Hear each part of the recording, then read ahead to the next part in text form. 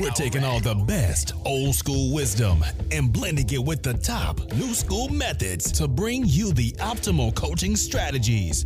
This is the 80-20 Baseball Podcast with Coach Bo. Welcome 80-20 Baseball coaches, episode 156, our weekly get together. I am fired up to be here. Love to see the listener numbers continue to grow. It fires me up. We're all about non-partisan coaching here. No old school, no new school, just the best school, just the best way that we can coach. Just going out there and doing the best we can using logic, deductive reasoning, experience, new technology, new things, if they're better than the old things, not just to be new, not to chase the shiny object. And we're not also just sticking with what we've always known and what we've always done, because that's just how we do it. So here at 80-20 Baseball, those of you that have been here with us, you know we're topic skill specific. We don't get into groups of old school, new school, or this way or that way, or no tech or all tech. We are topic and skill specific. We're trying to find the best ways to do it. We're showing humility, and we're going to change our coaching methods when we discover better ways of doing things. We're not going to chase those shiny objects that I talked about, shiny new technology and gadgets and strategies without first vetting them and then sampling them before going all in. We're going to vet them. We're going to maybe let them play out a little bit, like you might with a car. I know when I was younger, my old man would share with me, and my mom would also share, you shouldn't buy the first model of something. Wait till the second year, let them get the kinks out. In fact, I just downloaded the new software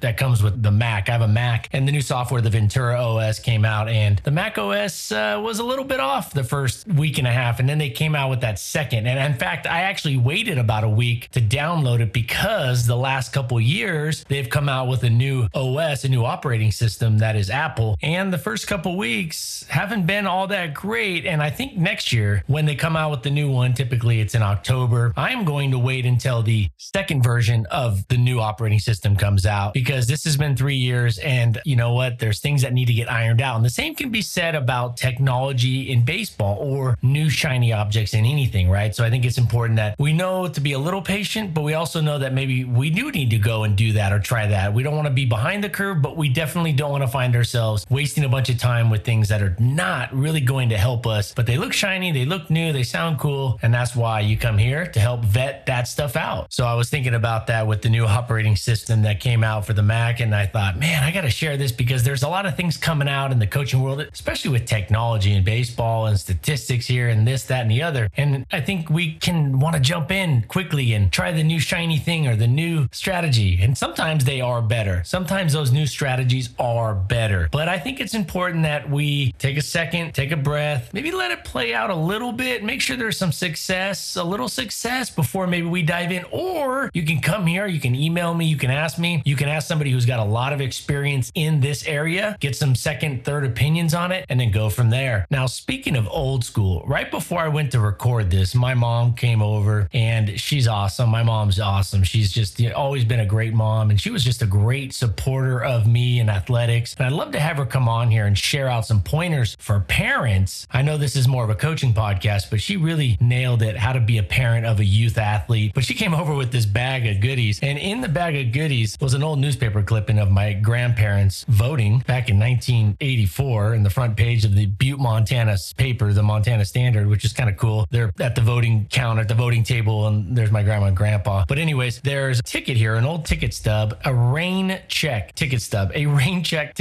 from the Boston Red Sox. So my mom went out to Boston for school, and she would go to the Red Sox games, and they were playing the Yankees September 1st, 1975. September 1st, 1975, Fenway Park. Ticket was $3.75 reserved. That's awesome. It's awesome. Rain check. Love it. Also in the bag of goodies were some old Topps baseball cards from 1978. Flip through them real quick. Rich Gossage. He didn't even go by Goose yet. Rich. No beard. This is when he was with the White Sox, and the White Sox jerseys are red in this. Was this a period in time where they were trying to get away from the Black Sox scandal and they went red? I don't know. Some of you out in Chicago area can fill me in on that. I don't remember seeing red jerseys. I don't know if this was some kind of random day. I don't think it was. But anyways, they have Burt Blyleven card, Tony Perez, Perez, Don Sutton, and Dennis Eckersley. Wow, these guys are Dennis Eckersley on the Indians. That's awesome. So I got some old cards. Always cool when some old school baseball memorabilia comes my way. I'm a huge fan of old school baseball. I've always studied old school baseball, but I'll be the first one. If something's better and there's a better strategy, a better way to do it now, a better way to coach now, I'm all over it. So long as we give it some chance to air out a little bit. In this episode, we're going to talk about some off-season keys. We're going to talk about how I stole some signs. And I kind of stumbled across this, how I took some signs from a really successful baseball team a while back. This is about 16 years ago. And I'll share with you why it didn't help us at all or how it didn't help us at all. So kind of tying that back in with the Astros. Speaking of a new school team, the Astros have gone all new school with pretty much everything. And look, they're winning. They're winning as much as anybody. I know it's Major League Baseball, so that stuff's not as applicable, but can't be afraid of the new school, but you definitely don't want to ditch the old school. And we'll get into that. Quick review last week, coaching execution versus emotion. So go back and listen to episode 155 if you didn't already. John Wooden's quote, "A coach is someone who can give correction without resentment." Now, we broke down that angle of giving correction without us getting resentful of our players, giving correction in a kind of objective, polite, kind way or respectful way versus getting angry at the player for not remembering or not doing it right or they're trying to spite us. And then there's the other way of looking at the giving correction without resentment, and that is giving correction so players don't resent us when we give them correction. There's a real skill to that, and there's a real foundation behind being able to do that. It's not so much the word you use, that's part of it, definitely. That's definitely part of it, but it's really about the foundation you've built up with those players, the rapport you built up with your players, the trust. Then we also talked about, and I shared a clip of Pete Rose talking about hitting and his hitting approach. Go back and listen to that if you haven't. Off season. Now, I know fall ball is here and baseball has become a kind of a year-round type of thing. I'm not a big fan of that. I think players should get a break, more so for the mental break than the physical break. Definitely, like 9-year-olds don't need a physical break for the most part unless they're dealing with some other kind of health ailments or something. Like 9-year-olds, 10-year-olds, 7-year-olds, they could pretty much play every day year round and be okay. Where the rest of us, we need a couple weeks of ice and stem therapy, cortisone shots, Advil, 3 bottles before we can bounce back. But young kids don't need that. But for the mental break, I think it's very important. But I do understand that there is an off season for many players and they're doing other sports. Off season keys. And I've hit this a year ago during the off season. And I think it's really important batting wise to work and to hit. I think it's important to continue batting, even if it's just an hour a week or 30 minutes a week, or maybe an hour every 2 weeks during the off season, if they're playing another sport or taking some time off. Pitching wise, I think it's important to throw some light bullpens. I think throwing light bullpens or light flat grounds is very important. Taking ground balls and strength and conditioning. Strength and conditioning may be built into another sport that the kid is playing, but those are the 4 main keys. Not the only 4, but the 4 main keys during the off season when time is very limited and it's being put towards other sports or another sport or other things or rest or other types of things that aren't even sports related, maybe Boy Scouts or things like that. But I recommend making sure that you can get some time out there with your players, your kid, batting cages, light bullpens, ground balls, some light throwing routines, some long toss if they're built up a little bit as we get into November and December, some long toss, some bullpens, definitely the batting cages, ground balls, and strength and conditioning. So the strength and conditioning could be without weights. It could just be body weight, a lot of single leg work. It's very important that the strength, the foundation, the legs from the ground up is strengthened. Single leg squats, pistol squats, lunges, lunge clocks, essentially doing lunges around a clock, basically forward, then to the sides and then to the back and then around, basically working the different hours of the clock with the lunge. Single leg, like I said, pistol squats, gold, windshield wiper type ab workouts, med ball throws for the core. Just some really good, just med ball throws and leg stability, leg strength, mobility, getting some good stretching in. Most kids don't need a lot of stretching at the 7, 8, 9, 10U. As you get a little older, they get a little stiffer, but it doesn't hurt to at least check it. But those are the 4 main off-season keys. Batting cages. You got to get the kids in there hitting. You got to have them hit, or live batting practice, or batting practice off of you, throwing batting practice. They need to get their hacks in. They need to hit. Remember, they need to know if there's less than 2 strikes or if there's 2 strikes whenever they're hitting, because that's how the game works. And we can't expect them to go into a game and have a 2-strike approach when all we do in batting practice is one way,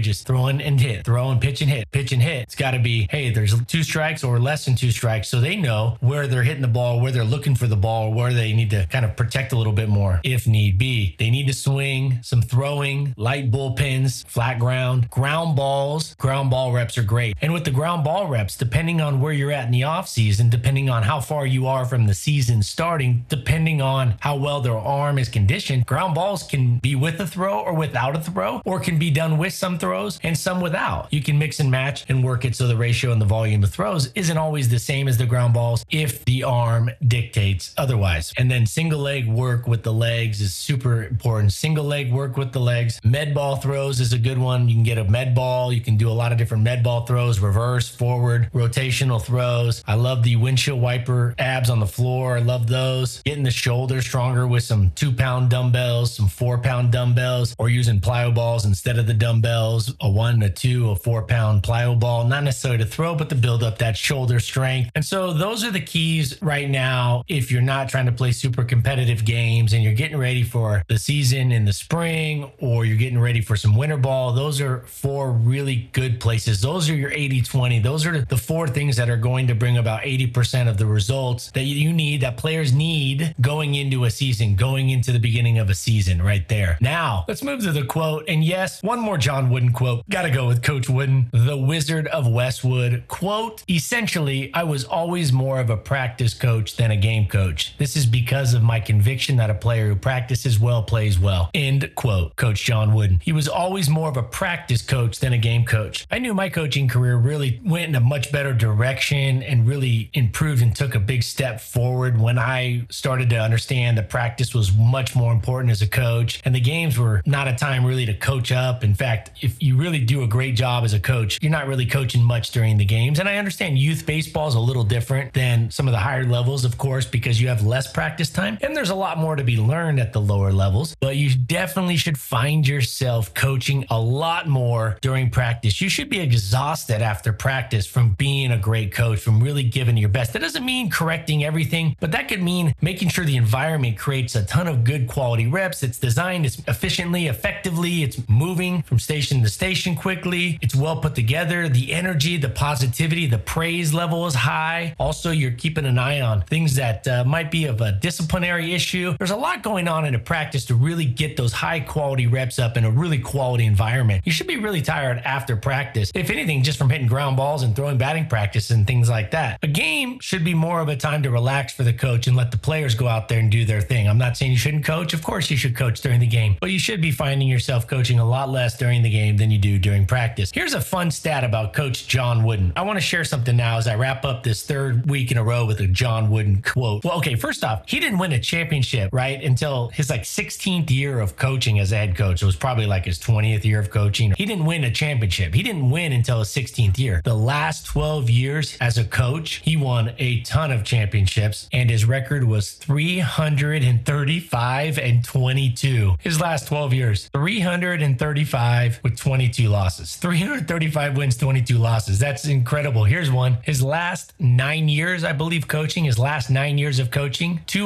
let me say this. There were 9 teams in the 2022 tournament, March Madness. There were 9 basketball teams in the college basketball NC2A tournament, March Madness. There were 9 with 12 or more losses. 9 made the big dance. 9 teams with 12 or more losses made the big dance. They made the tournament. They made March Madness, which is the goal for so many teams. 9 teams had 12 losses or more that made it. Here was John Wooden's record, his last 9 years of coaching, 259-12. 259-12. That's like some Tecmo Bowl with Bo Jackson as your running back kind of numbers. But more importantly, now, I know some of you are probably sitting there going, Coach Bo, you're talking about his record a lot. You know I'm coming back with something else. You know there's some follow-up to this. If you've listened to the last 155 episodes, you know there's some more. Listen to this. Here are 3 comments by his players. Gary Cunningham, one of his players, said, he was humble and reserved. I learned a lot from him. He never talked of winning in the 14 years I was with him. Now, Coach Gary Cunningham played and coached with him. If you get to the top of the pyramid of success and did the best you can, there was nothing more he would ask or could ask. He'd say, do your best, and only you know if you've done your best. He didn't want yes men, Cunningham said. If you disagreed with him, you told him. Then he'd challenge you and you go back and forth. It was almost like you were defending your doctoral proposal. If you convinced him, he'd put it in, end quote. That's pretty impressive, right? This is a coach who didn't really lose it all, and yet he'd let his players challenge him a little. Now, these are college players, so it's a little different, I think, in terms of challenging. They're understanding of the game is pretty high level. So it's a little different with youth ball. Another player, Jamal Wilkes, what he taught us transcended basketball and related to life. It stuck with all of us. The things he said were simple yet profound. He was highly efficient and a genius when it came to teaching. I mean, is that not saying it all? So not only did he have the most success, if not some of the top success, probably the most success in college basketball as a college basketball coach, considered one of the greatest based off of his win-loss record, but he has his players saying things like, quote, what he taught us transcended basketball and related to life. It stuck with all of us. The things he said were simple yet profound. He was highly efficient and a genius when it came to teaching, unquote. Oh man, that's awesome. And the last quote I got, Marcus Johnson. He lived his life reflecting that pyramid of success. I'm going to pause here. The pyramid of success, many of you are familiar with John Wooden's pyramid of success. If you're not, go check it out. It might be a little too much for youth sports, but it's definitely something at least to look at and work on your paradigm to improve your paradigm of how you look at where the foundations of coaching are and what's most important, work up from there. Former player Marquise Johnson went on to say, he never made us have to do this or that. He just did it by example. He led by example, end quote. So what I tried to do with this last Coach Wooden quote that I'll give here for a long time, it's hard not to use Coach Wooden quotes, but I'll promise I won't use another one for a long, long time. As much as I love Coach Wooden, because of the things that he did, he won on the court and he won with his players, making them better people. You can do both. You need to do both. They both go together. They're not mutually exclusive. They can go together and they work the best when you coach the person and the game. When you coach the kid and the game, coach them both. If you find yourself coaching the game more than the kid, back up, say, I need to coach up the kid as much as the game. You can do both. You don't have to do one or the other. You can definitely do both. Coach Wooden is a perfect example of that. Now, part two here. The Astros obviously won the World Series a few weeks ago, and I was coaching a game in 2007, and we were playing a team, Long Beach Millikan High, who's had some major leaguers come out of there, some famous players. And Long Beach Millikan baseball at that or during that year had shut out every team in the league up until that point. They had thrown like 5 or 4, 5 or 6 shutouts in a row. And this was a pretty competitive league at the time. Long Beach Wilson, who had just won a national championship, high school baseball national championship, like for all levels. They were the national title winner in 2006. Lakewood High, Travis D'Arnaud went to Lakewood High. That's a stacked program. They have, I think, the second winningest coach in the history of California baseball is the coach over there, Spud O'Neill, great guy. This was by no means a cream puff league. So I'm coaching at Long Beach Jordan, which is the North Long Beach school. We had a lot of kids, Compton and Watts, a little tougher area, harder to get the program going, but we had some really tough kids, and we had some kids that really wanted to play well and really wanted an outlet. And so we're out there, and I love the guys I had. In fact, one of my old players is coaching over there now, Philip Berman. So Coach Berman is coaching over there. I remember when he was a freshman years and years ago, but I'm coaching, and this team is shutting everybody out, and something randomly happened. I just happened to look over at their pitching coach, who was giving the signs to the catcher, giving the pitching signs, calling the pitches to the catcher, and he did something funny with his feet. He did something funny with his legs, and it was odd. So he's touching his like nose, you know, like a lot of coaches touch their ears and nose and chin and all their hat and all that. And that's how they give their signs, or their arms. And that's how they call pitches to the catcher. And I'm not going to get into whether we should call pitches or catchers should call pitches, but you know, most pitching coaches would tap their face or their ears and chest and arms. He did something funny that was not authentic. It was not natural. He did something not very authentic with his legs, and it just kind of stood out. And I said, man, he really did that. He crossed his legs kind of funky. Like it was almost like he thought about it and then crossed his legs. Well, sure enough, he was crossing his legs for a curveball. He was having his feet wide. He would sit there and put his feet wide. So he was sitting on a bench, kind of a wall. If you've ever been to Blair Field, we were at Blair Field, which is a famous field in Long Beach. Blair Field, the high schools in Long Beach play at Blair Field. It's Long Beach State's home field. And he's on the wall there by the dugout, and he spreads his feet out, he spreads his legs out, and then the pitcher threw a fastball. And I'm like, whoa. And then he came back, crossed his legs again, the next pitch, and it was a curveball. And I said, oh man. Oh, the whole time he's doing that with his legs. He's doing it very subtle with his legs. But what he's doing is touching his face and his nose and his ears and tapping his arms and things like that. So he wants everybody to look up, but he's actually giving the signs with his feet. Now, I'd never seen another coach do that before. And it just stood out. But you know what? They had been shutting out the world. We're one of the highest ranked teams in all of Southern California. So nobody else was picking up on it. Maybe they were. were. Maybe they picked up on it like we did. And guess what? We still got beat. We didn't hit the ball much better than and we knew right then all the signs. So then we could just literally, we had our players, because the coach is calling the pitches a long time before the catcher calls the pitches. Well, it was enough for our hitters to really just stand there and look over at the coach. They could stand over. There was a day game. Some of them had sunglasses on, or they could just kind of act. The left-handers had it easy. They could just peek over. All they had to do was see their coach cross the legs, curveball's coming. They'd look over at the coach, legs are wide, fastball. And then he would stand, he'd put his feet one in front of the other on a changeup. And literally, you cannot know the pitch sooner than that in all of baseball. And we knew exactly, because those signs were easy to pick. There was no indicator. There was no multiple signs. He was only doing one thing with his legs, and that was it. That was the pitch that was coming, and yet we still couldn't hit it very well. My point of this whole thing, to share that story, it didn't really help our team at all. And there was other games where we had the signs in my career, and it didn't help that much at all. And I've come to truly believe, talking to so many good hitters over the years at all levels, at some of the highest levels, knowing what's coming is not hugely advantageous for the lower levels, for the high school, the youth ball and down. Now, when you're in the professional game and you've seen tens of thousands of pitches, yeah, definitely can play. And those guys are throwing 97 miles an hour, 98. That definitely makes a difference. I think if you put a lot more of your effort into coaching up the hitting approach, have them on time, have their balance 50-50, and most importantly, pitch selection. You're only as good as the pitches you swing at. I think that's so important. I think knowing the pitch that's coming, or trying to get the pitches, or stealing the pitches from the pitcher in youth ball. I'll tell you what, I can't tell you how many great players, hitters that I played with, I remember them saying, I don't want to know. We would know the signs, or the coaches had picked it, or I was on the team and the coaches were older, I was still playing. I hear the coaches come in the dugout and, hey, we know the signs, and we know that the pitcher's tipping. And a lot of the hitters would just say, I don't want to know. I don't even want to know. It says a lot. So the point here, the message, what we can learn from this is really put your time into building up good hitters, good hitting approaches, and that will pay off much more. And also, your kid at the tryouts, or they're getting ready for the high school team and things like that, they may not know the pitch. A lot of times they're not going to know the pitch. If the other team's doing their job, most of the time they're not. Very rarely will they know and be very sure of what's coming. Also, if you think you know the pitches or you get the signs and you mess up once or twice, you've lost a lot of credibility with your players. You've lost a lot of trust. Once you lose the trust, then for all intents and purposes, that's going to lead you down a dead end. I was chasing the shiny object of, the stealing this sign, that sign, knowing the signs. Well, I'll tell you what, good hitting approaches, good practice routines, good habits, good practice environments, better drills. That is what's going to pay off big time when it comes to coaching. Not trying to pick a sign here or this, that, or the other. So learn from my mistake, focus on the things that you can control, game in and game out. And speaking of which, go over to the 80/20 Baseball website, get your drill design guide for free, it'll get mailed to you right away, immediately. Support the podcasts at a minimum, leave a rating. Just leave a rating. Takes a minute, or a quick little review, even better. Also, email me, shoot over an email of your success stories. Even if you just record it and send it over as an audio, that's cool. You can send the email over as an audio, Coach Bo at 8020baseball.com. You can follow me on Twitter, 8020_baseball,